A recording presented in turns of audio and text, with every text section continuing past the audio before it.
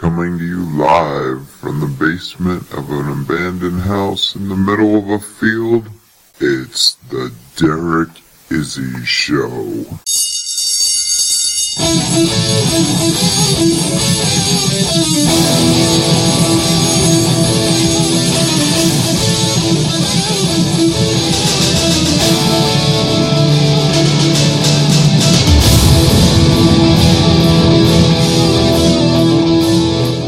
Welcome to the Derek Izzy Show.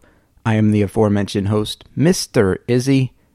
Today's show will take you back in time to a period where there were laws and yet lawlessness. But before I get into that, I want to thank our sponsors. Biggest title sponsor of the show, if you will, where you get your online downloadable books, Audible. You need to go to audibletrial.com/Derek. Go there, you can get your first month free, which will give you a free book download. You can choose any book you want. They're up to, I believe, 180,000 titles now. audibletrial.com/Derek. We've got Uber and Lyft if you need a taxi ride somewhere. Only good for your first ride. If you're going to use Uber, they will pick you up anywhere in a major city, drop you where you need to go. Just use the code 5LX9E. If you're going to use Lyft, a little bit more friendly ride-sharing service. Lyft, the code you want to use is Derek605503. I also want to thank Moses for that wonderful introduction. And since this show will be releasing on July 1st, got a happy birthday to a fan of the show, listening to us in DuBois, Pennsylvania, Ryan Morrison. Ryan, happy birthday, and thanks for listening to the show. And now, the topic of today's podcast. Normally, when I do these shows, we start at the beginning, follow the path of the character or characters, and then reach the end of their journey, revealing exactly who they are. This time, we're going to do it backwards. The topic of today's podcast died in 1961 in San Bernardino County, California. He lived a fairly peaceful life. He was married for 37 years. His wife died in 1959, so he died 2 years later at the age of 81. He earned a living as a poultry farmer out in California. He married his wife in Honolulu, Hawaii. They got married back in 1922. Her name was Madeline. At the time of their wedding, his name was John. Tracing his steps backwards, before he lived in California, he spent several years living in St. Paul, Minnesota, working for the railroad. He lived a fairly quiet life. He enjoyed reading, studied the law, and was a very well self-educated man. Growing up, he didn't quite receive this type of education. As a young boy, he really wasn't wanted by his family. His parents were divorced, and in the 1800s, when he was growing up, the 1880s, 1890s, divorce really wasn't that common. But he was sent to live with his father and his stepmother. The father was in his 40s. His stepmother was a very young mother, 20, 21 years old. This happened to be his father's third wife. So we've got a track record of somebody who can't hold a marriage together. And he was really a nuisance to them. They did not want him around. They took him out of school when he was 9 years old and had him working.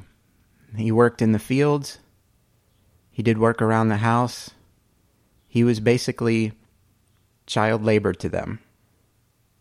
They kept a very, very tight leash on him as his father was very strict, a very, very strict disciplinarian. From the evidence that I was able to find, it looks like he was abused, probably physically and definitely emotionally by his parents. But what makes his situation unique is how he handled it. I mentioned before that he had lived a very quiet life, but it wasn't always like that. He spent 12 years in prison. During his 12 years in prison, that was where he started getting his education, becoming self-educated, schooling himself on law. I also mentioned that when he married, his name was John. That was his first name. The name he did not use at his wedding was his middle name, the name his parents called him, Wesley Elkins. What happened to this little boy who spent years in prison? He was one of America's youngest convicted murderers. At just 4'8", 73 pounds, he was committed to a maximum security prison. For the crime? Murdering his father and stepmother. They lived in a remote farmhouse. In July of 1889, Wesley Elkins, carrying the young baby of his stepmom, came to a neighbor's house, saying that somebody had killed his father and mother. After weeks and weeks of investigation, and no convictions, and really no suspects, Wesley Elkins confessed to the crime. At just 11 years old, and frustrated with how he had been treated by his parents, he came home from working in the field. His parents were sleeping. As his dad slept, Wesley came up with a gun and shot him in the face. Upon hearing the noise, the stepmom woke up. Wesley grabbed a club and beat her over the head with it. He continued to strike her with the club until she eventually stopped moving. Then he went back over to his dad and clubbed him several times to make sure the job was done. After he confessed to this crime, he was sentenced to prison. After serving 12 years, he was released. To this day, we really don't know why he committed those crimes. He's never really explained it, and seems to be a completely changed person. We know that they were abusive to him, but we don't really know the extent of it. In his obituary, it mentioned that he lived in San Bernardino, California for 33 years. It made no mention of his conviction of murder.